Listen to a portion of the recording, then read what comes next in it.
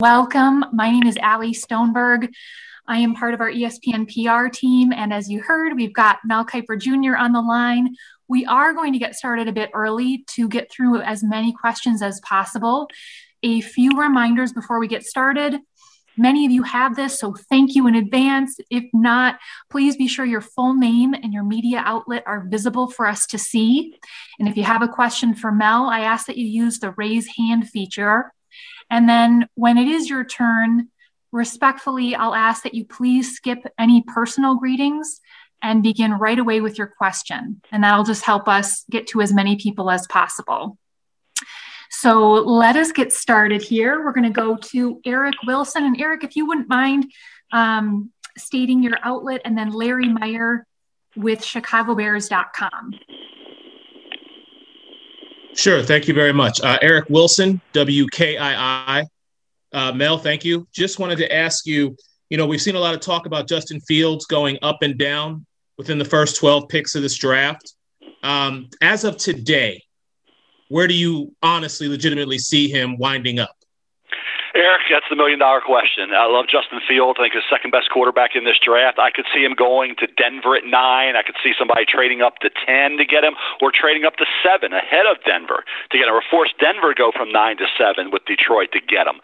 So I think he's going to be, I would say, people say he's falling. I think he's going to be red hot. I think he's going to be, even if he's the 5th quarterback taken, so what? The quarterbacks that have dropped over the years have done pretty well. And, if it's New England, if it's Denver, if it's Washington, Chicago, whoever it is, and that depends upon how far those teams want to drop. If you're Detroit, how far down are you okay dropping to?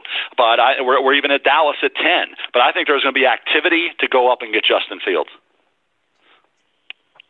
Thanks, Eric. We'll go to Larry next, and then Michael Gelkin with the Dallas Morning News.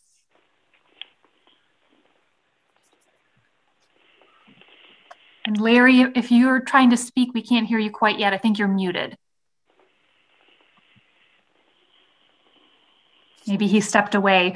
Michael, if you're available, we'll go to Michael Gelkin and then Jonas with the Baltimore Sun. No, there's been a lot of chatter connecting Kyle Pitts to the Cowboys in sports media. When I look at the Cowboys, I see a team that runs a lot of 11 personnel when they're loaded with their top 3 wide receivers. Their tight ends are fairly well stocked too when they're in 12 personnel. And Kyle Pitts is the number 2 player on your board. And so for a Cowboys team sitting there at number 10, are we wasting our time as a collective sports community, spending as much time talking about Kyle Pitts and the Cowboys as we are, do you feel? Or are they an actual viable landing spot for him? I would say, yes, you are wasting time. I do. I really believe that. I can't see them going up to get Kyle Pitts from where they're picking at 10. It just doesn't make sense to me. This is a team that needs so much help on the defensive side of the ball. D-line, you think about linebacker, you think about corner. That's their number 1 need, cornerback. Tight end's a luxury. They can't afford that luxury right now. So I would say at 10, you either take the corner or the offensive lineman, say Rashawn Slater from Northwestern, or move down and still get the corner, because one of those corners is going to be there at 15 if they move with New England. They drop down a little further than that, you'd probably maybe lose those guys, but there's another good corner in Greg Newsome II from Northwestern. So it really depends upon what type of offers come their way, how far they want to drop, but I think Pitts, to me, is out of the question. I agree. Thank you. Mm-hmm. We'll go to Jonas next, and then Matt with NBC Sports Bay Area.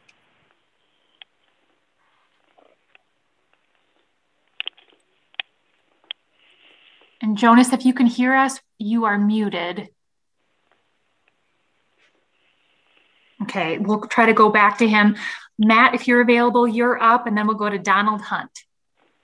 Thank you very much. Hey, Mel, can you walk us through the process that you go through to determine at number 3 who you project the 49ers to pick versus the quarterback that you believe they should pick, and how does that all line up for you? Very difficult. That's the thing, because you always want to just rate players and not worry about where they're going to go. And there's always that pressure to try to line everything up. And I always tell people, and Todd and I talk about this a lot, we shouldn't have to worry. We never worry about that. Just rate the players as you see it. You're basically a 33rd, 34th team we are. So, and then the mock draft kind of complicates matters, because then you have to go against some things that you like and don't like and go by what you're hearing. So I think the 49ers, I would look at Justin Fields. I think he's the second best quarterback in the draft, but Mac Jones is the way it's going. It seems like I had heard Mac Jones or Trey Lance early on. Whether that's not true, whether just throwing that out there to fool people, who knows? There's a lot of that goes on this time of year. But I went with Mac Jones because that's what you're hearing. Now, I would go Justin Fields, but that's me. It's like in the Josh Allen draft. I would have taken Josh Allen number one, but he didn't go number one. He went, seventh? So to me, you have to always realize that a mock draft is completely different than a ratings board, and always keep that in the right perspective. All right, we'll go to Donald Hunt and then Jennifer with NBC Sports Bay Area. Okay. Mel, how you doing? Donald, how you doing, man? Okay. Jimmy Robinson ran a 4.2 in the HBCU Combine last week. I'd like to get your thoughts on him and Brian Mills from Central, along with David Moore from Grambling, in terms of this. Yeah, of those guys, Moore to me is the highly rated guy. I mean, I would say highly rated, probably in that 4th to 6th round area. I love the explosion. I mean, I think the kid's got a chance to be a starter in this league. As far as the guards go, he's right there in the top 10, barely, but there's some pretty good ones, and some of these guys are projections inside from tackle down, so you have to always keep that in mind. These aren't just pure guards. I'm projecting some of these tackles inside, but he's right there. I think he's got a chance, like I say, to be a 4th to 6th rounder. In terms of Mills, now this is a great cornerback year, and a wide receiver corner. You need the corners to cover the receivers. They both have lined up perfectly in sync this year. Mills, to me, in a normal year would have been a 3rd or 4th rounder in a year this deep. Even though he's got the length, he's got the cover skills, he probably goes in the 5th round area, maybe 4th. So it might drop him a round or two later than he normally would go because of the great depth at corner, but he's a nice player. I think he makes a team. He could compete for a starting job fairly early. So I would say, both those guys have starting potential, and I like them both. I think of that group, Moore maybe goes a little higher, but they're both in the same general area. Okay. And what about Jimmy Robinson that ran a 4.2 in the 40, Mel? A lot of people. That's what you got to be careful. Yeah, that's the thing with Don, with pro. All these, I'm getting all these reports, and you get everybody's running great at pro days, and that's where you have to look at it and factor in that it's not the combine, and the combine is apples to apples. The pro days are all going to be positive. They're always going to be the opportunity for players to run a lot better than they normally would, which is great. But it also makes it more difficult to try to factor that in. So I think you have to always realize that, and I say this, that's why it's the most mysterious draft ever, is because not having a combine makes it very difficult to try to go and say, okay, this player did this player did that, but they did it at different surfaces, at different times. It was a home game for both as opposed to the combine. So that's why I say you just have to be really careful this year with pro day results. Okay. We'll go to Jennifer, and then we're going to go back to Larry with ChicagoBears.com. Hi, Mel. Knowing what you know about what Kyle Shanahan does on the offense, do you see Mac Jones or Justin Fields being a better fit, being physical attributes or mental fortitude on the line? It's hard to say. I mean, people say, well, he wants to get the athlete. Think back to Mike Shanahan, having John Elway and having with Steve Young and all the different quarterbacks that. But you think about Kyle with Kirk Cousins and Matt Schaub and Matt Ryan. So it really is hard to really pinpoint what they really wanted. I'm talking about Kyle and John Lynch, with Mike Shanahan being impactful in this decision. So I would say if you obviously want to go with the dual threat, you take Justin Fields, Trey Lance. If you want the pocket guy who's incredibly smart and can maneuver in the pocket extremely well, accurate to every level, and like I say, off the charts, intelligence, it would be Mac Jones. So that's why it was trending to Mac. I'd heard Lance early on. It was Mac Jones, Trey Lance, but it seemed like it was trending more to Mac Jones. So it's because I think of the smarts and the accuracy is why it would tip the scales to Mac Jones. Thank you. We'll go to Larry and then back to Jonas with the Baltimore Sun. Hey, Mel, I was wondering if you could give your assessment of the two players you have the Bears taking in the first 2 rounds of the draft, and that's Oklahoma State tackle Tevin Jenkins and Auburn receiver Anthony Schwartz. Yeah, lined up with the needs. I understand quarterback, but you have Danny Dalton. Is it going to be a quarterback there? No, they'd have to be aggressive, and they were at Justin Fields' workout, and Matt Nagy evidently was. So you're talking about an opportunity to have to move up inside of that 10-7 spot to get them. Wide receiver and O-line. That's why Tevin Jenkins, to me, you can get the receiver like an Anthony Schwartz in the second round. You could also get a pretty good receiver, maybe, at that point, and De'Ami Brown from North Carolina. I had Brown going a little earlier, but maybe he's there. And there's a host. I had 14 receivers in the first 2 rounds. So if you go Tevin Jenkins, who's a really good right tackle, he's got that aggressiveness to blow you off the ball in the run game. He did a great job against some highly skilled pass rushers at that right tackle spot. He could also maybe be a left tackle. So I think Tevin Jenkins is going to go in that 19 to 24 area, where Pittsburgh's picking at 24 would be, I think, as far as he drops. But if Anthony Schwartz runs in the 4.2s, and he didn't have a high average per catch because of the quarterback play. But when he was a freshman with Stidham, he averaged 16 plus a catch, so right around 16 yards a catch. So he can run reverses, jet sweeps. He can do all that. He's got ability after the catch. So anytime you run into 4.2s and you're over 6 feet tall, you're going to be attractive. And you come out of Auburn, the SEC, you're going to be attractive in the second round. Thank you. Mm-hmm. We'll go to Jonas and then Chris Thomason with the Pioneer Press. Hi, Mel. Thanks for doing this. We've seen teams like the LA Rams say that, they're not really worried about 40 times. And we have, this technology that, with GPS that measures just how fast players are moving at all times on the field in college. I just wonder, as you kind of look into your crystal ball, how you see, college scouts and front office personnel just evaluating these prospects athletically and, what that means for certain really treasure right now. Yeah, it's historic is what you have to go to, the historical-based evaluations, and you don't have that on some of the numbers you see. And that's why this year you don't have that ability with pro days. That's why I keep stressing that pro days are different than combine. And pro day results, I always joke that, about what you could run. I can maybe crack 5 flat in the pro day. If it depends how I'm running, what I'm running on, what the conditions are. Everybody should run a great time at a pro day. So you got to be really careful of that in this evaluation of players, and not just jump to a conclusion that because a player ran great, he's going to automatically go in a certain position in the draft. That's not the case. So, for the Rams, offensive line, linebacker, when I look at where they're picking, they could get a guy at that point that would make sense. And that's, again, where you say, okay, who's the linebacker? I think when you look at a Pete Werner from Ohio State, you would look at an Ernest Jones from South Carolina would be another one. Is a really good player, had a heck of a year for the Gamecocks. He can run to the football. He's got great range in terms of his tackling. He's like Malcolm Kuntz from Buffalo, is a very underrated player, had a lot of sacks for the Bulls, tested well. So I think there's going to be a linebacker there for the Rams in that late second round.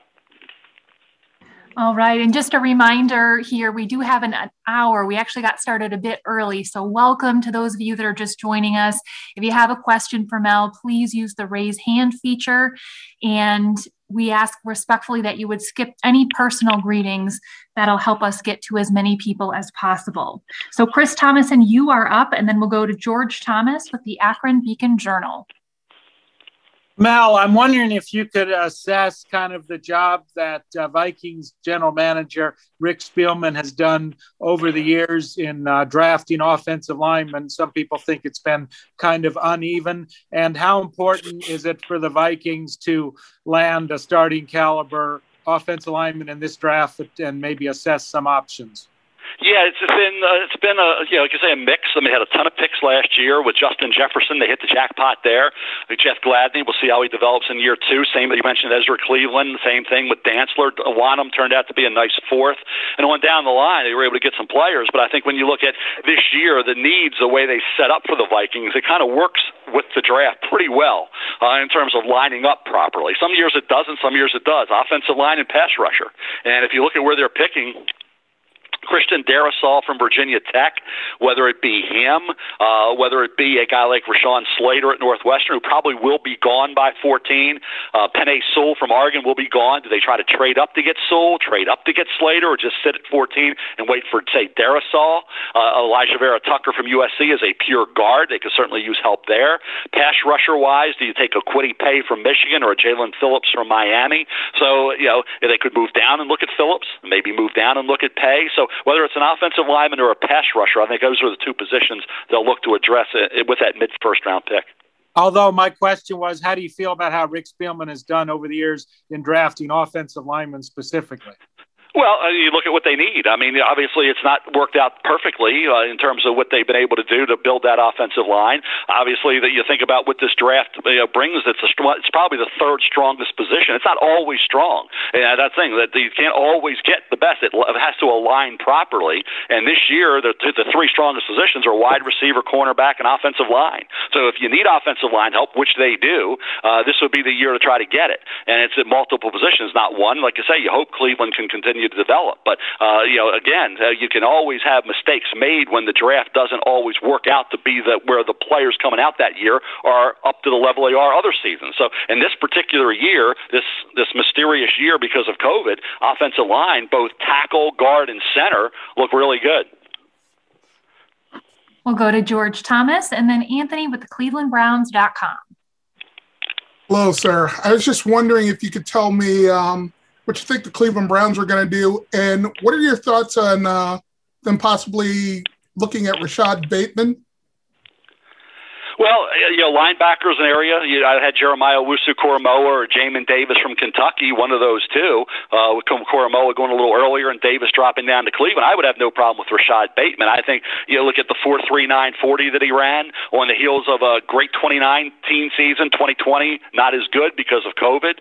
To me, if you look back at 2019 and then you factor in the speed, he wasn't 200 pounds. He was about 190, but he's over 6 feet tall. Great kid, great route runner, really good hands. Only had a couple drops in his career. So to me, Rashad Bateman can play slot or X. He can give you versatility. To me, yes, he's a first rounder. I had him going to Green Bay. I know Baltimore could be a possibility. Certainly Cleveland, New Orleans. There's a lot of teams in the late first round that could be looking at Rashad Bateman. I would have absolutely no problem with that. Going into the year back in August, he looked like a top 10 to 15 pick. Thank you, sir.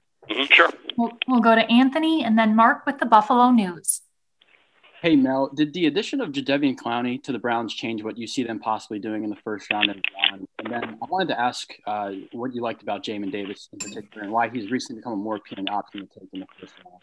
I think the fact that he can cover and get intercepted like 4 or 5 passes, he's a guy has great range. He tested out really well. He's very instinctive.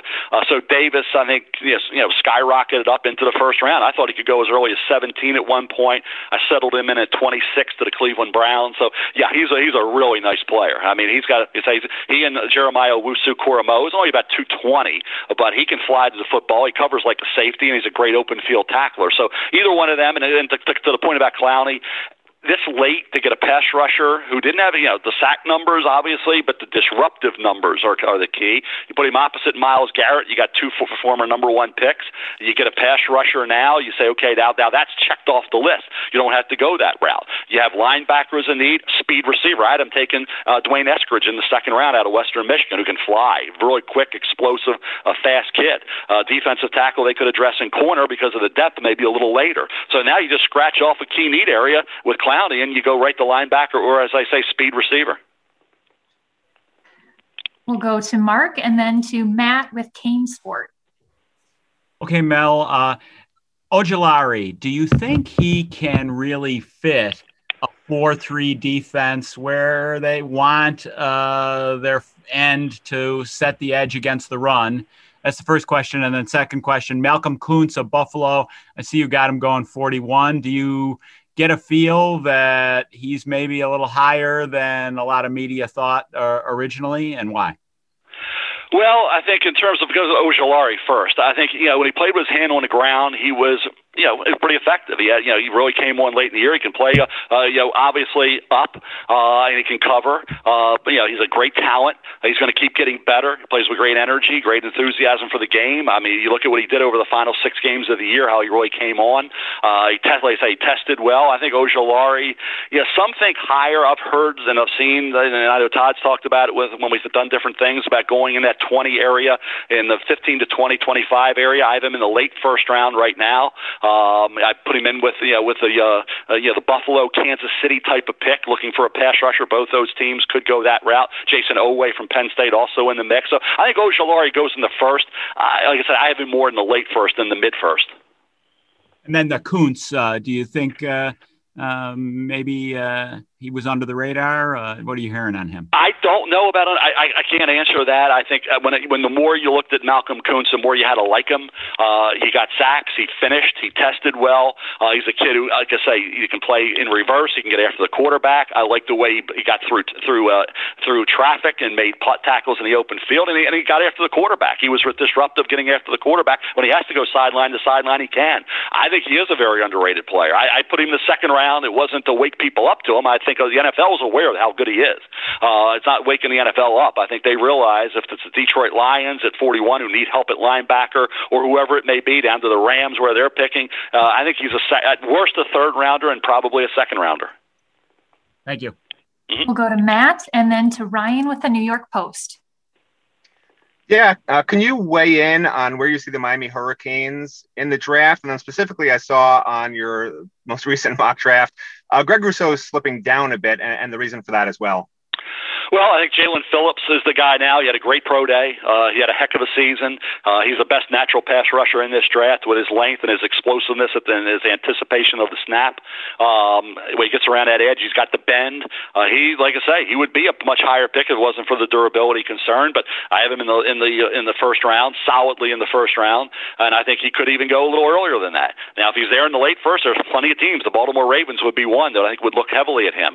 Gregory Rousseau had a really good year in 2019. But he did get some coverage sacks when quarterbacks held the ball too long. I liked when they kicked him inside. I thought he was disruptive at defensive tackle. He did not have a great pro day. Remember, he didn't get a year of inactivity, so he didn't have the great pro day. Didn't compare to Jalen Phillips. So I have him right now in the early to mid-second round. We'll go to Ryan and then Cliff Brown with BaltimoreRavens.com. Hey, Mel, 2 player evaluations for you. Travis Etienne, if he had entered the draft last year, did he help his stock by coming back, hurt his stock? How do you see Travis Etienne compared to last year? And then Pat Freiermuth off shoulder surgery. Is he still the number 2 tight end, and any chance for Giants or Jets? Well, I think he's the third tight end behind Hunter Long from Boston College. Hunter Long ran 4.63, 6'5", 255, and had a really good year for Jeff Hafley at Boston College. So I think he's way up there, probably mid-second. I think I have him going to Jacksonville in the projection, a kid that would really help Trevor Lawrence. Now, Travis Etienne last year, think about it, Jonathan Taylor didn't even go in the first. J.K. Dobbins didn't go in the first. DeAndre Swift, Clyde Edwards-Helaire went last pick in the first. And those backs are pretty good backs, and they didn't go as high as a lot of people thought they would. So for Travis Etienne, if he goes, Todd has him going, I think, to the Jets at 23. I have him going to the Jets in the early second round. So if he does go at that point, then you're looking at a guy who certainly, moving forward has a great opportunity. If you with Zach Wilson to build along with him, I wouldn't take him in the first. I think it's too high at 23. But in the second round, with his ability to catch the ball down the field, people compare him to Alvin Kamara. That's a stretch for me, but he's explosive and he has versatility. I think he's a second rounder. So I think, at the end of the day, he probably goes higher this year, even though, remember, they lost 4 starters on that offensive line. They weren't as dominant up front, nearly, even wasn't even close to what they were the previous year. So that impacted Trevor, and it certainly impacted Etienne. Even with that said, I think this year he goes a little higher because of the way the draft is. I mean, like I say, you have some teams like Pittsburgh, Buffalo, Tampa could, even though they added Bernard, but certainly Pittsburgh and Buffalo, the Jets. You have several teams that could go. Miami, picking at 36 in the early second round. Javonte Williams is the other outstanding back out of North Carolina. I think Michael Carter, North Carolina, is very underrated. So to answer the question, I think Etienne goes higher this year than he would have last year. Thank you. Mm-hmm. We'll go to Cliff and then Dave Burkett with the Detroit Free Press. Yeah, Mel, the Ravens have been linked to a lot of edge rushers there at 27. Of the ones who might be available to them, which one do you think fits best? And then number 2, if the Ravens, what do you think the chances are the Ravens could trade out of the first round? And if they do that, what would be the reasons that would compel them to do that? Well, it'd be to get the extra picks, and obviously if they felt like there were 2 or 3 players that they're very comfortable with, that waiting until the night 2, Friday night to take, they could drop into the 35 to 38 range in that area, and that's something that's very possible. Teams at the end of day 1 usually make a move up in there, whether it can be for a quarterback like Davis Mills. So I would say pass rusher, if Jalen Phillips was there, it would make a lot of sense. Certainly Jason Oweh is an intriguing guy, probably the most fascinating defensive player in this draft. To be a pass rusher to didn't have a sack makes him very intriguing and fascinating, but he's got awesome talent, and he plays hard. So to me, I think Jason Oweh would be an intriguing guy, along with Jalen Phillips and Azeez Ojulari from Georgia if he were there. We'll go to Dave Burkett and then Brian Costello with the New York Post. Mel, I just wanted to ask, philosophically, do you ever see wide receivers going the way of running backs? And maybe it's trended this way a little bit now where, there's so much depth, so much talent that you don't need to take one early. And just why still in this draft are there, 3 guys that will go very early at that position, given the depth of it? That's good. They're special. They're guys that are just special. To me, they're the highest rated players in this draft, and that goes to Kyle Pitts as well. And then mentioned Devontae Smith, Jamar Chase, and Jalen Waddle. They're all special players. They're not just forced up there. Remember the year when John Ross and Corey Davis were all forced up there? That's not that kind of thing here. These guys are up there because they were phenomenal players, and they tested out great, and they did all the things that you needed to do. Chase, after a year of inactivity, had a great workout. And we know with Devontae, you don't need to see Devontae work out. He had a great year. And then you saw what Jalen Waddle, what he was able to do prior to the ankle injury. So they're all just special players, and they proved it time and time again. And not only is he a great slot receiver, Waddle's also a great punt returner. Devontae can be a slot or an outside threat. Same thing with Chase, who's a guy. But Terrace Marshall Jr., his teammate's a really good player. We talked about Bateman, but those 3 guys go high because they're just, like I say, in any draft they would go high, not just this one.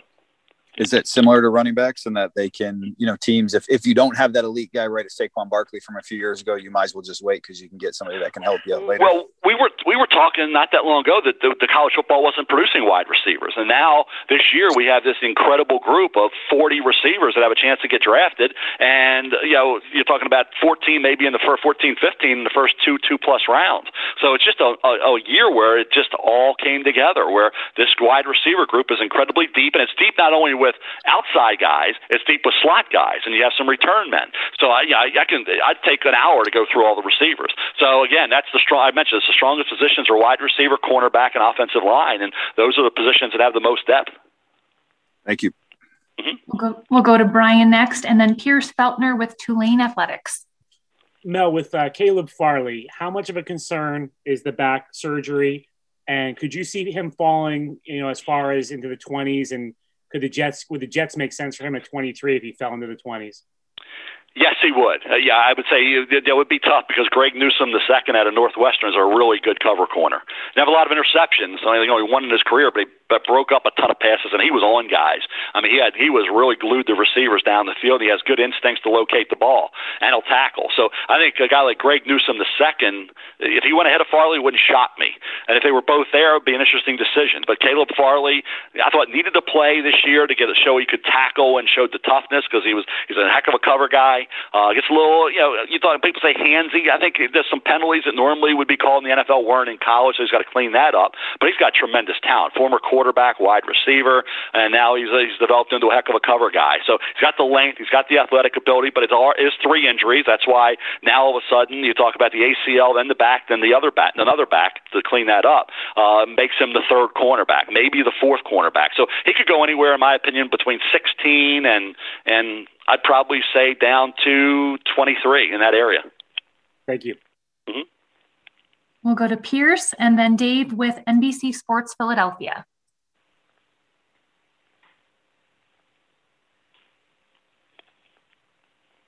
And Pierce, if you can hear us, I think you're unmuted. So go ahead with your question.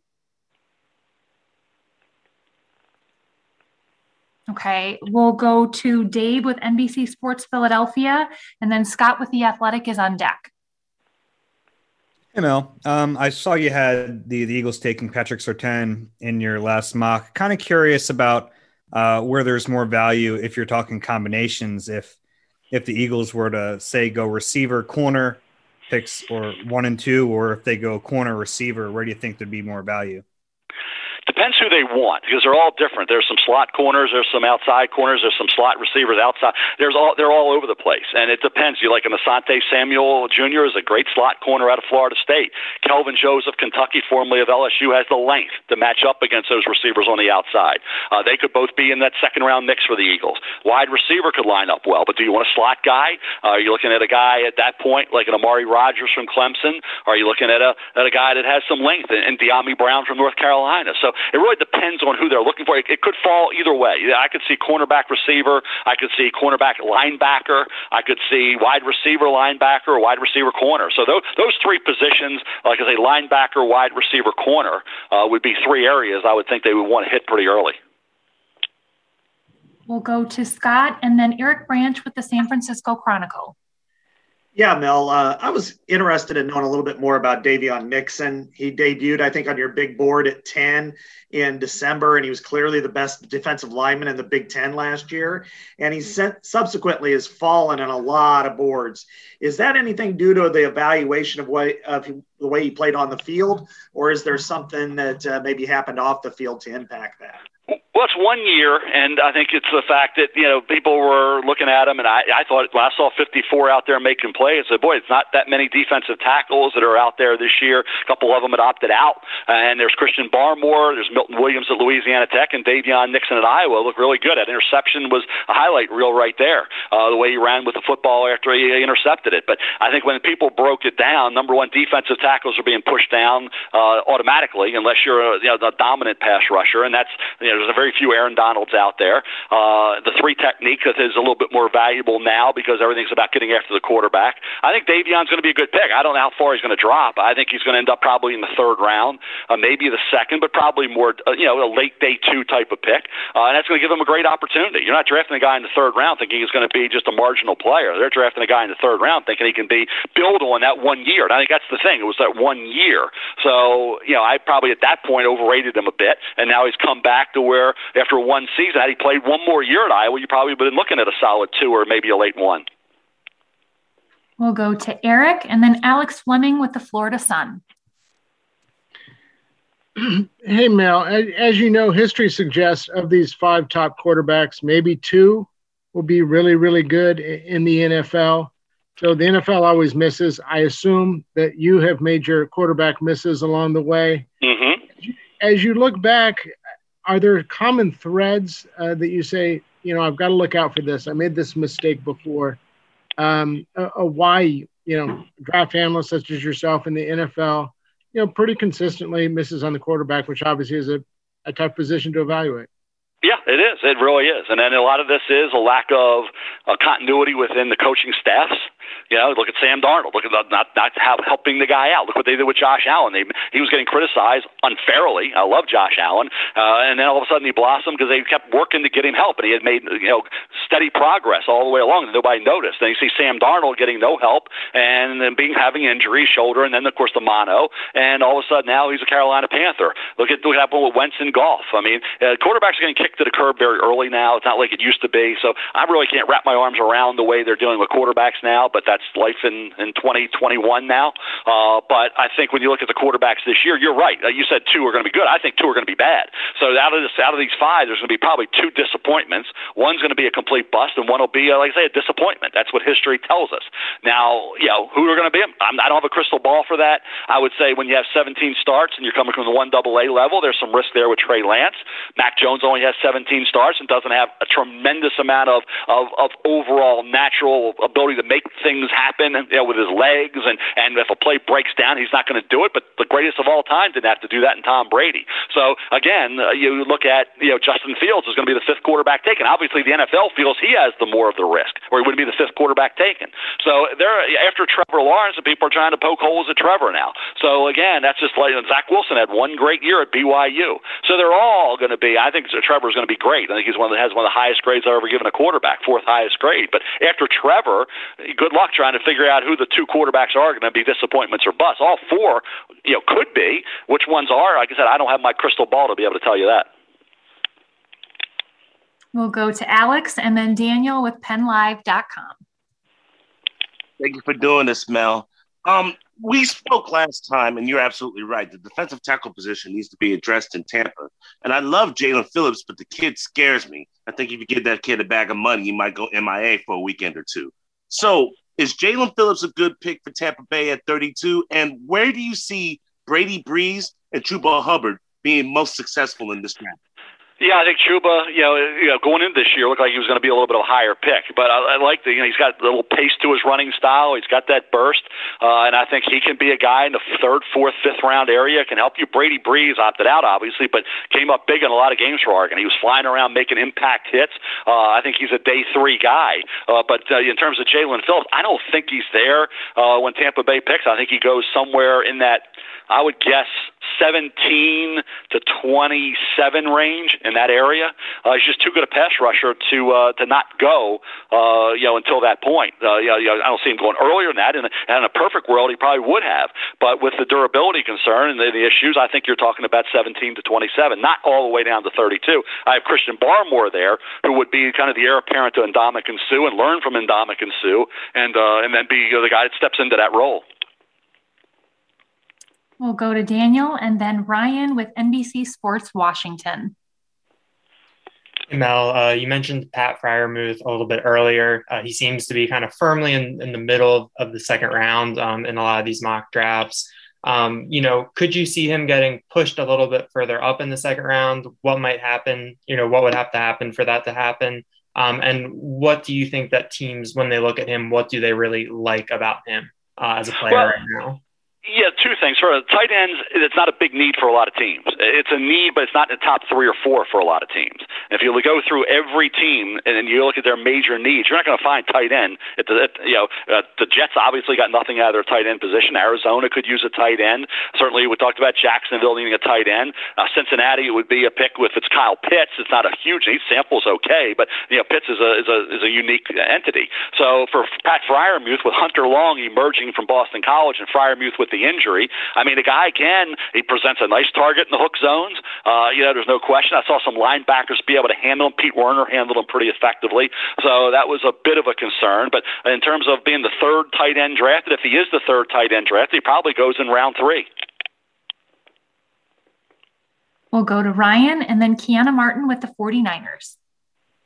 Hey, Mel, you had Davis Mills going in the second round to the Washington football team, I think, in your latest mock. I was wondering specifically what you like about his skill set, given he doesn't have a ton of experience, and then also why you feel maybe he's a better option for the Washington football team than potentially trading up for one of the top prospects, given that's something others have considered.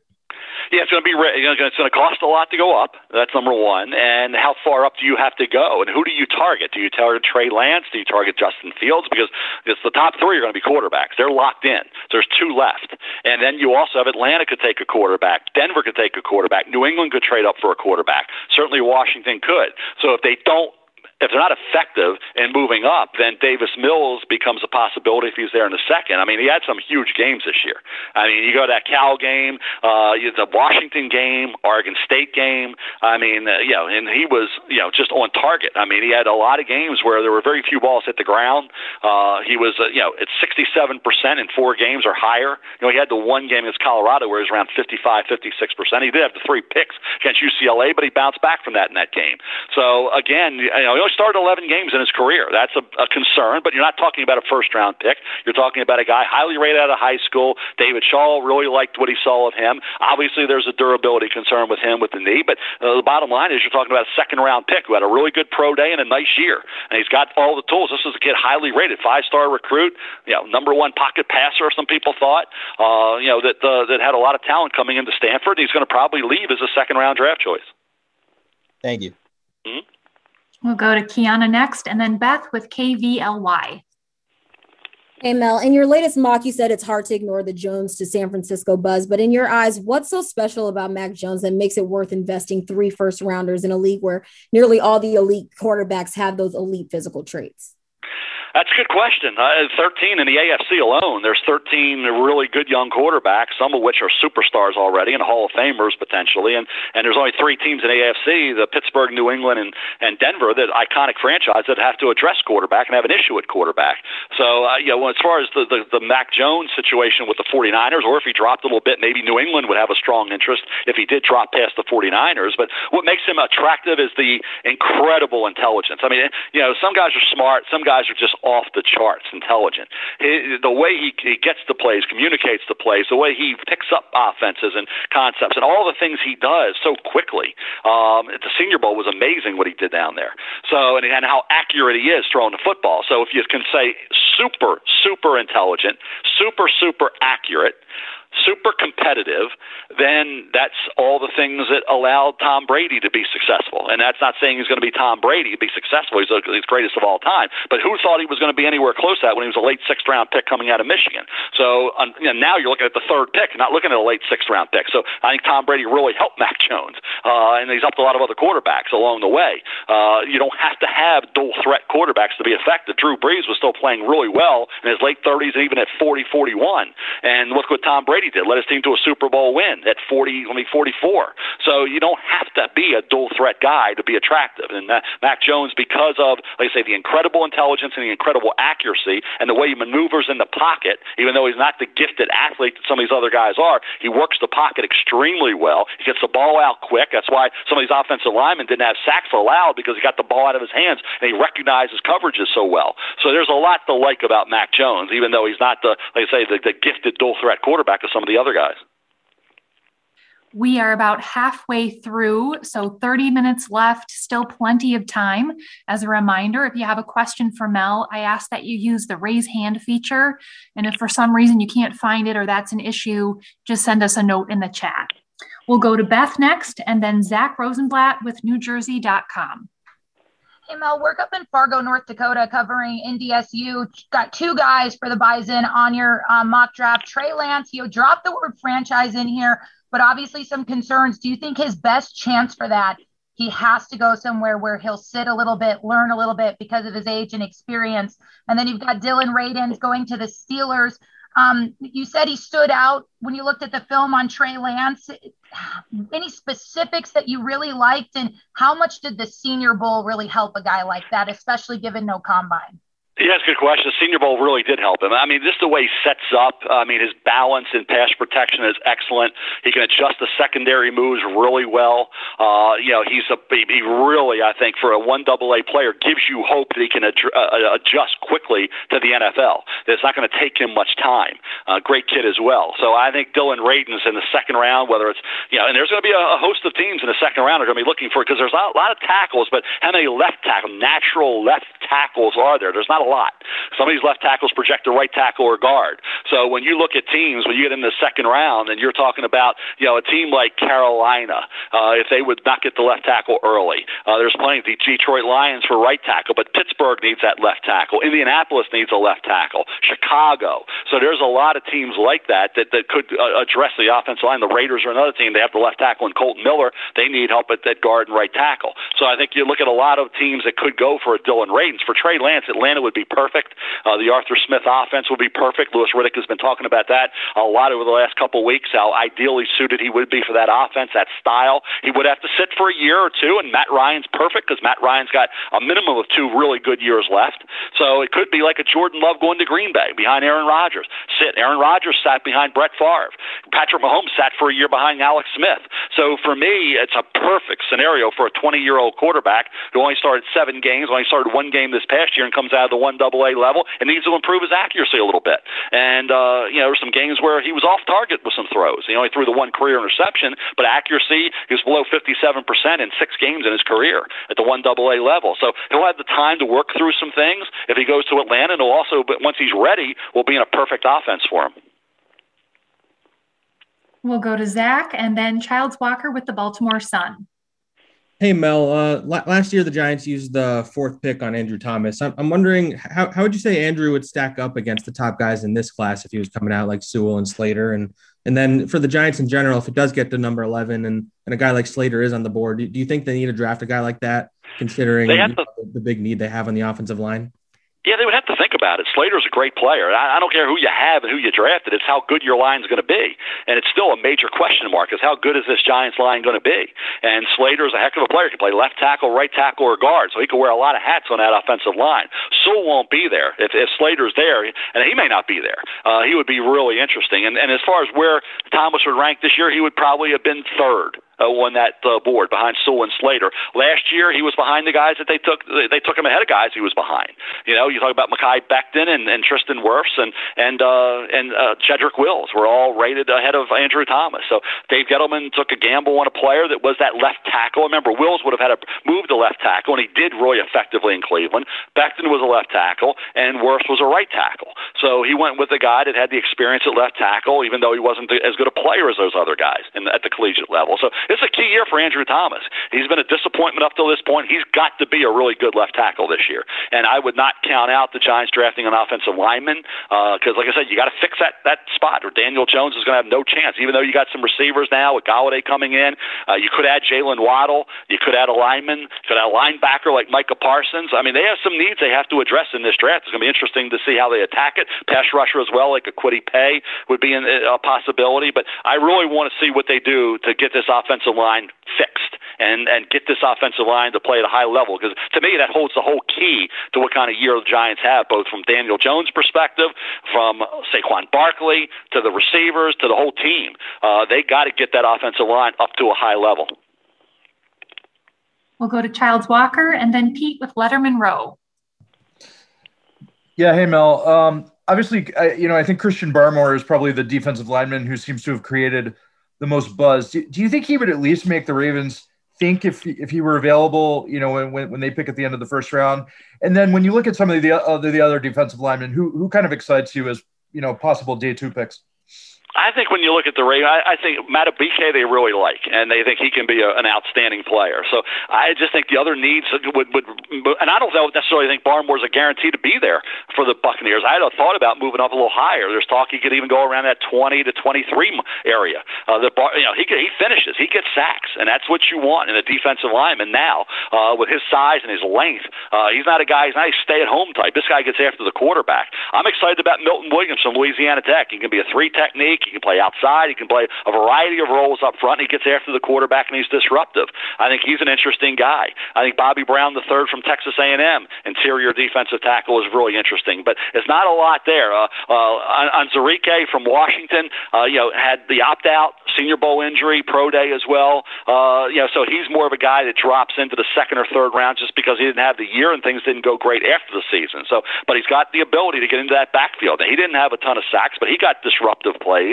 He was able to wreak some havoc. So he would be a guy. We talked about Davion Nixon and Marlon Tuipulotu from USC, Jay Tufele, guys like that, Aleem McNeil, NC State, Tommy Togiai, Ohio State. Osa Odigizua, UCLA is intriguing because he was a guy that made plays in college, but is he a tweener in the NFL? We'll have to wait and see how he fits into a defensive structure. Thanks. Sure. We'll go to Pete and then Andrew Mentok. Hey, Mel, your most recent mock draft only had one Ohio State product going in the top 2 rounds, being Justin Fields. You have some other Buckeyes high on your big board, such as Wyatt Davis, Josh Myers, Trey Sermon. Any reason why you don't see any of them going in the top 2 rounds? And then who will be the next guy to go from Ohio State after Justin? I'd say Pete Werner's got a really good shot. He showed what he did in coverage with Freiermuth, what he's done in terms of making plays down the field in coverage, and he tested really well. I think he tested above and beyond what people thought he would. I think Baron Browning as well would be right in there with Werner. So there's 2 linebackers there that certainly have a great opportunity. And then Shaun Wade. It's going to be interesting to see where Shaun Wade goes. Does he drop into the 3rd or 4th round at one point in time? We talked about Davion Nixon looking like a 1st or a 2nd. He's dropped into the 3rd or 4th, and Shaun Wade looked like a 1st, at worst a 2nd. Could he drop in to the 3rd or 4th round? So I think it'll be really. And Trey Sermon, of course, the running back, has a day 3 grade. Could be a nice pickup at that point as well. So there's going to be a lot of Ohio State Buckeyes drafted, but certainly I think the linebackers, as I say, Werner and Browning would be the most intriguing, and Togiai as well on day 3, the defensive tackle. But I think Werner and Browning, I think, will come off the board next. Is there any are you surprised to see that only one Buckeye going in the top 2 rounds, though, just because they've been so heavy in the first round the last few years? Well, Olave went back. Chris Olave would have gone pretty high, and Chris Olave went back for another year, and certainly Thayer Munford went back for another year as well, and Garrett, defensive tackle, went back for another year. So you had that also happen, and like I say, Sean Wade wasn't able to maintain that elite grade. That affected it a little bit. Now Werner's moved up, and Browning's moved up, but Wade moved down, and like I say, Olave decided to go back. Awesome, thanks. Sure. We'll go to Andrew and then Ian with the Spectrum NDSU. Hi, Mel. I wanted to ask you about Jamie Newman and kind of the perception of his potential at this point, and kind of, the team that does take a chance on him, are they still looking at him maybe as a potential starter, or is it just kind of a pretty big unknown? No, I think you draft Jamie Newman thinking he can maybe catch lightning in a bottle here. I mean, there are some quarterbacks you view as more backup types. I would say like an Ian Book from Notre Dame, a Sam Ellinger from Texas, quarterbacks like that. Jamie Newman has starting. You're either going to get a starter, or you might say, okay, can he be a career backup? Sure, he could, but you're rolling a dice that there's no limitation. Some of these other quarterbacks, Shane Buechele, SMU, you're thinking, okay, maybe Buechele could develop into something, but with Book and Ellinger, you're thinking backup types. So I think Newman has the ability. I mean, had he played at Georgia and played well, he could have been a second-round pick. Had he stayed at Wake and played, he could have been a higher pick. So, but he opted out after going to Georgia, and that was obviously was rusty at the Senior Bowl practices. So, but he's got the arm. He's got to be more accurate. He can move. He can extend plays. He had a really good year at Wake Forest. He's a dual-threat guy. I love what I saw of him in 2019. I would have loved to have seen him build on that in 2020. That didn't happen. So you're looking at a 4th to 7th rounder who, had he played, could have been a second-round pick. That, to me, makes sense, to take him and draft him somewhere on day 3 with the idea that, like I say, you could find a guy that people say, well, boy, what happened? How did he slide through the crack? How did he drop until where he did? Well, he didn't play, and he needed to work on some things he wasn't able to. But in 2019 at Wake Forest, he looked awfully good. We'll go to Ian and then Mike K with NewJersey.com.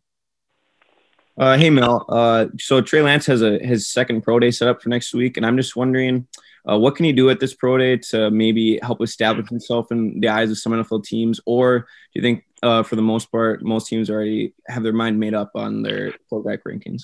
I'm hoping they do. I would think they should. I mean, if you're finding your quarterback, is a second pro day going to determine anything? Now, if you got two guys that are exactly the same, they're equal, and you just want to see a little bit more to maybe tip the scales to that quarterback over another. If it's that tight in terms of your grade and your evaluation, then I guess that could matter.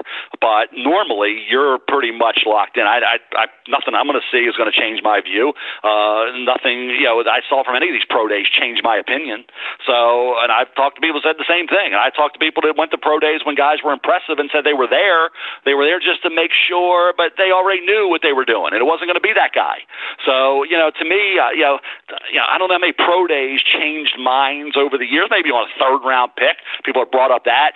But on a top 10 pick in the first round, now the Chargers were okay getting Phillip Rivers after Eli Manning demanded the trade. They had drafted Eli Manning, and they ended up with Phillip Rivers. They felt comfortable. Miami had said, the Chargers had said last year they were okay. Tom Telesco said, I'm okay with any one of the three quarterbacks, either Burrow, Tua, or Herbert. He got Herbert. He struck gold, getting the third guy, the guy that fell to him. So to me, that's about where we are right now with these quarterbacks. They're 5 of them are going to go, and like I say, it'll be good. You just hope that you can find the right one, because probably 1 or 2 of these guys, and definitely one of these 2 quarterbacks, are going to be, like I say, major disappointments. We'll go to Mike and then Stefan with the Journal de Quebec. Hey, Mel, with the way the cornerback and wide receiver classes are kind of stacked, if you were the Eagles, at 37, would you look to trade back into the first round, given how much draft capital you have at this moment? And if so, who would you target at those 2 positions? Well, I think they're going to be pretty good. They're at 37. That's an early second. They have the first-round pick at 12. They could maybe get have an opportunity there to move down if they wanted. If they want to stay there, they could possibly see Devontae Smith there. Jalen Waddle, one of those 2 receivers, possibly could be there. 2 of the 3 corners will be there. Either Surtain or Horn, one of those 2 will probably be there, maybe both. So they have a decision to make there on who the highest rated player is at a position of need. Is it a receiver, the highest rated guy? If it's a corner, the highest rated guy. They could also look at a linebacker in a second, like Nick Bolton from Missouri. But guys like De'Ami Brown from North Carolina could be there at 37, wide receiver, really good player. Cornerback like Kelvin Joseph from Kentucky will be there. Tyson Campbell from Georgia could be there and probably will be there. Eric Stokes from Georgia will be there. So it just depends on their board. I think I said the 2 strongest positions in this draft are cornerback and wide receiver, and that's 2 of their top needs, along with linebacker. So it's perfect for the Eagles, the way it worked out this year. We'll go to Stefan and then Scott Petrak with the Chronicle Telegram. Hi, Mel. You have Benjamin St-Juste going to the Bills at 61 in your latest mock draft. Have you heard any chatter that makes you believe he could go that early? And what makes you so high on him? Well, the length and the ability that he showed at the Senior Bowl practices, what he did at Minnesota, he's got that natural cover ability for a guy that has that length that is very important in this league with these receivers coming in, a lot of which are pretty big guys. So, you got to have guys that can match up against those types of physically and athletically gifted receivers. So I think he fits to me, teams in that late second, early to mid third, which may be a little higher than people thought, but I think it's valid based on the people I've spoken to in the league. Thank you. Mm-hmm. We'll go to Scott and then Steve with WZZN.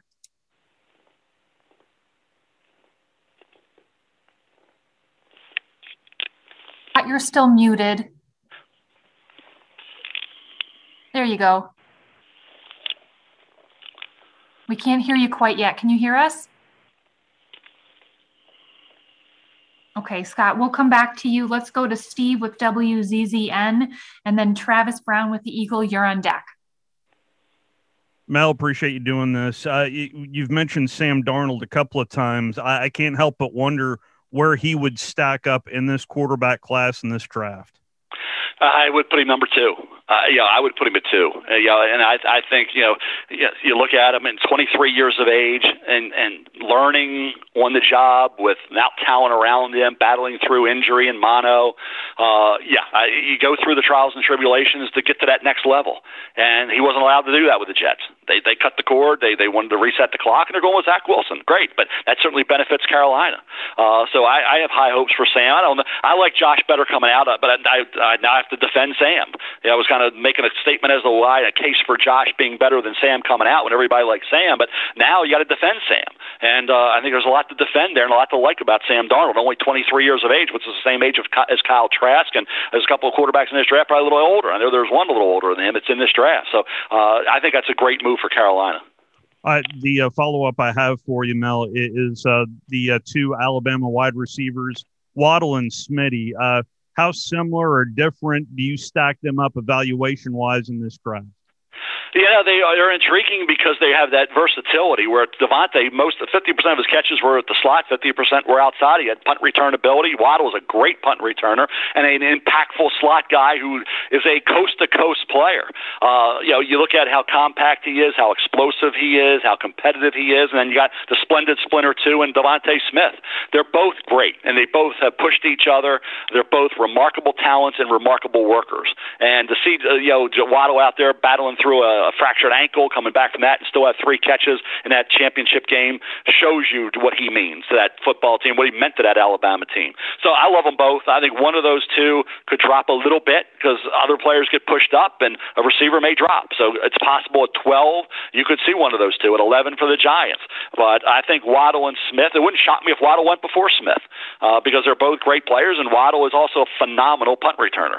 So, and that's important in this league. And he got hurt on a kick return, not a punt return. He got hurt on the opening kickoff against Tennessee October 24th. As a punt returner, he was dynamic. And so with Devontae. Devontae returned to punts this year and had 1 for a touchdown. But I love them both, and I think they're 2 of the best players, 2 of the 5 best players in this draft. We'll go to Travis Brown, and then we're going to go back to Scott with the Chronicle Telegram. Hi, curious on what you think the range is for Kellen Mond and your evaluation on him, and then is there any other Texas A&M players that catch your eye, and how many do you think could be drafted? I think Bobby Brown III, defensive tackle like him, I've talked about him already. I think he's a guy in interior presence, can plug it up and free those linebackers up, and he has enough explosiveness to get into the backfield. I think when you look at, to me, Kellen Mond, I've always thought third or fourth round. I know Todd thinks second round. He's a little higher on Kellen Mond than I am. If you saw the Florida game, you thought second round. If you saw the LSU game, you thought seventh round or free agent. So it just depended upon when he was on.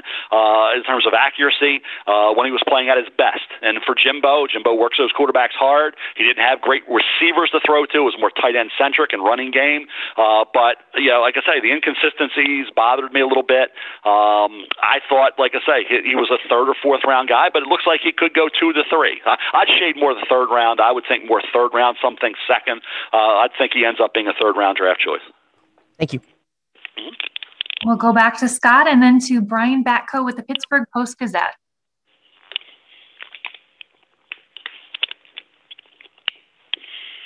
And Scott, I'm not hearing you, so I'm going to ask for you, Mel. Scott is wondering what puts Kwity Paye at the top of your defensive end list, and what is his potential in the pros? Hard worker, fierce competitor, and he, I think, will be more of a sack guy in the NFL, turned loose. He's got versatility. He's a freakish talent. Tremendous test numbers, athletic, physical numbers, and the attitude, the approach is fierce, and he hustles and he plays hard. So I think there's the indication there is once we get him in the NFL, we coach him up, he can be a really good, maybe a 10 sack a year guy. Some think he's only going to be a 5 to 6, 7 sack. He could be a double-digit sack guy in the right defensive structure. All right, we'll go to Brian and then Joshua Allen with Bucks Report. Hi, Mel. A little bit of a different kind of question for you, but was curious how much you're looking forward to having the draft in Cleveland this year. Do you like this trend of the draft going to different cities, and would you like to see that continue and hit different parts of the NFL landscape? Love it. I've loved it since it ended up going to Chicago and moved on to Dallas and to Philadelphia and to Nashville and everywhere it's been, and was supposed to be in Las Vegas. We'll be there evidently next year, and then Kansas City, Green Bay, wherever it ends up after that, it's going to be great. So, I think it's phenomenal for Cleveland. It's great, the Rock and Roll Hall of Fame, all the things the NFL has planned out there. I think it's going to be great to be back, on campus, basically, at an NFL site, and it was great to be on the road with all those other places, and I think it's great that the NFL did that. All 3 days are going to be outside, which is going to hopefully the weather cooperates. But I think we're all looking forward to a great draft in Cleveland. We'll go to Joshua Allen and then Michael with AL.com. Hey, Mel, you talked about the rises and fallers in this draft, and that happens every year, but it seems like there's a lot more this year. Do you attribute that to the lack of a combine, COVID opt-outs, and shortened schedules? And then also, do you still foresee the Buccaneers looking at running back early, even though they brought in Gio and Leonard Fournette, all those guys, including Rojo on one-year deals? And what have you heard about their interest in Kyle Trask? Well, I think it's the volatility is because of what you said. This was anything but a normal year. So when you have that, how are you evaluating players? It's very difficult how you're going to rank players and rate them against one another. So it's a challenging year to put a board together. It's a challenging year to try to figure out mock drafts and where players are going to go. It's always challenging, but this year more so than any other year. They have all luxury picks now because they brought everybody back. We thought needs were going to be created in free agency. Needs were addressed in free agency by bringing back their existing talent. And now they can take a Christian Barmore if they want. I don't know about a running back, but maybe at some point, if they like Kyle Trask or like Kellen Mond or like Davis Mills, they maybe could try to get the heir apparent to Tom Brady in the second round, at the end of the second, maybe at the end of the first. A ton of depth at receiver. They could get a receiver at any point. They could give a little bit of a factor there in the return game as well as a fourth, fifth option. So, yeah, they could go any one of 4 or 5 directions, none of which are pressing needs right now. They're the only team in the league, and they're the Super Bowl champion, but they brought back everybody that could have left, which, like I say, meant for 0 needs right now, except maybe heir apparents at certain positions. Any late round special teams guys that you've looked at, like in the mold of a Matt Slater or return guys? Well, I think a lot of these receivers and corners that's two of the deepest positions in this draft that are going to be special teams originally and initially, and maybe all well be throughout their career be fifth op receivers and special teams guy or a third, fourth corner and a return guy or just a gunner on special teams. So with the depth at wide receiver and corner, I can go through a laundry list of names of guys that are going to definitely help you on special teams. That's the way it sets up anytime you have, like I say, that many receivers and that many cornerbacks are going to play in this league. All right, we'll go to Michael and then Eric Wilson. Yeah, Mel, about Najee Harris, just your thoughts on his strengths, weaknesses, and I know you have him 24 to Pittsburgh. What are your thoughts on just what his potential is? Well, he got better every year. He's got that spin move. He kept the chains moving. He finished runs. He caught the ball, wheel routes, not just the dump ball, so he can catch all. He blocks, helps out the quarterback in protection. Last line of defense, he holds up well there. He doesn't fumble, doesn't turn the ball over. He's just a complete running back. Great attitude, always gives credit to the offensive line. Loves to play the game. The great versatility, great patience as a runner. Breaks tackles, keeps his balance. I think he's a Pittsburgh Steeler type running back. He's a Buffalo Bill type. I think he could go in the late first round. Thank you. We'll go to Eric Wilson and then Jennifer Lee Chan. Hey, Mel, quick question. So let me put you in a hypothetical situation here if I can for a second. So you're in the Philly draft room and both Micah Parsons and Smith, wide receiver from Alabama, are both gone. What do you tell Howie to do at 12? Well, you'd probably think corner. Which corner is there? Surtain, J.C. Horn? I think you'd have to look corner if that's the case. If Waddle and Smith are gone, you're not going to take a receiver that high. If Parsons is there, it'd be in the discussion, obviously.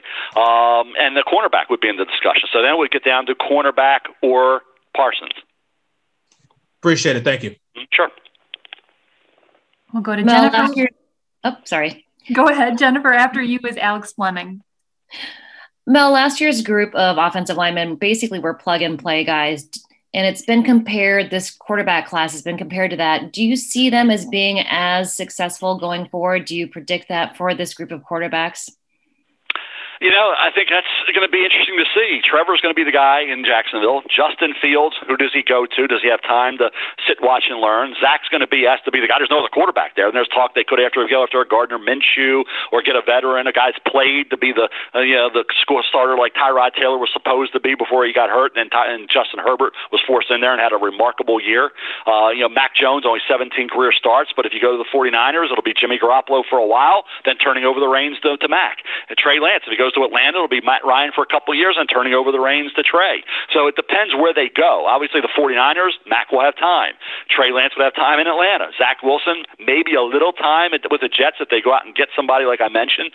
Fields, if he goes to New England, Cam's there for a year or two. So, and then Trevor's going to be the guy in Jacksonville. So after Trevor, I don't know. It depends upon where they go, but it looks like, and we say this every year, they're going to sit, they're going to watch, and they're going to learn, and it never works out that way. This year, it may finally happen that way. Like I said, it was supposed to be the case with Justin, and luckily for them, he got in there, and fortunately for them, now they know they have the right quarterback. They found out. They weren't thinking it was going to go that way, but they found out they have a incredible young quarterback. Now, had he not played this year, it would have been that unknown, but he was forced in there with the unfortunate injury to Tyrod Taylor, and he got his opportunity, took maximum advantage of it. Now, maybe that happens with these other guys, or maybe the guy they have is struggling mightily, and they got to go with their guy. They just got to go with him. After 4, 5, 6 games, put him out there. So let him play. Let him learn through mistakes. Let him learn through all the issues. So I would say one definitely starts in Trevor, and then the other 4, it depends on where they go. Thank you. All right, and last question, we'll go to Alex Fleming. Thanks again for doing this, Mel. Not only do I cover Tampa, but I cover Jacksonville. We spoke about this last time. Alex, you're on mute. Can you unmute? And 45 are their next picks. In a perfect world, could they land Trevor Moehrig at safety 25, Alex Leatherwood at 33, and come back and get Pat Fairmouth at 45? Yeah, that's interesting. Trayvon Merrick, I think, goes in the late first round, so I don't see him. I could see him anywhere between 17 and 25 in that area. So I don't think Trayvon Merrick gets out of that area. Alex Leatherwood, I think more of a right tackle guard. I think he'd struggle at left tackle, but as a right tackle guard, there's some things to like there. So I'm with you on some of that, but I just don't see Merrick dropping. I think it would be tough for him to drop past, like I say, where the Jaguars are picking. All right. That will do it for us today. Thank you all for joining us. If you need anything in the next couple of weeks here, please don't hesitate to reach out to my colleagues and me. We'll certainly do our best to help. But thanks, Mel. Thanks, media members. Have a great rest of your day.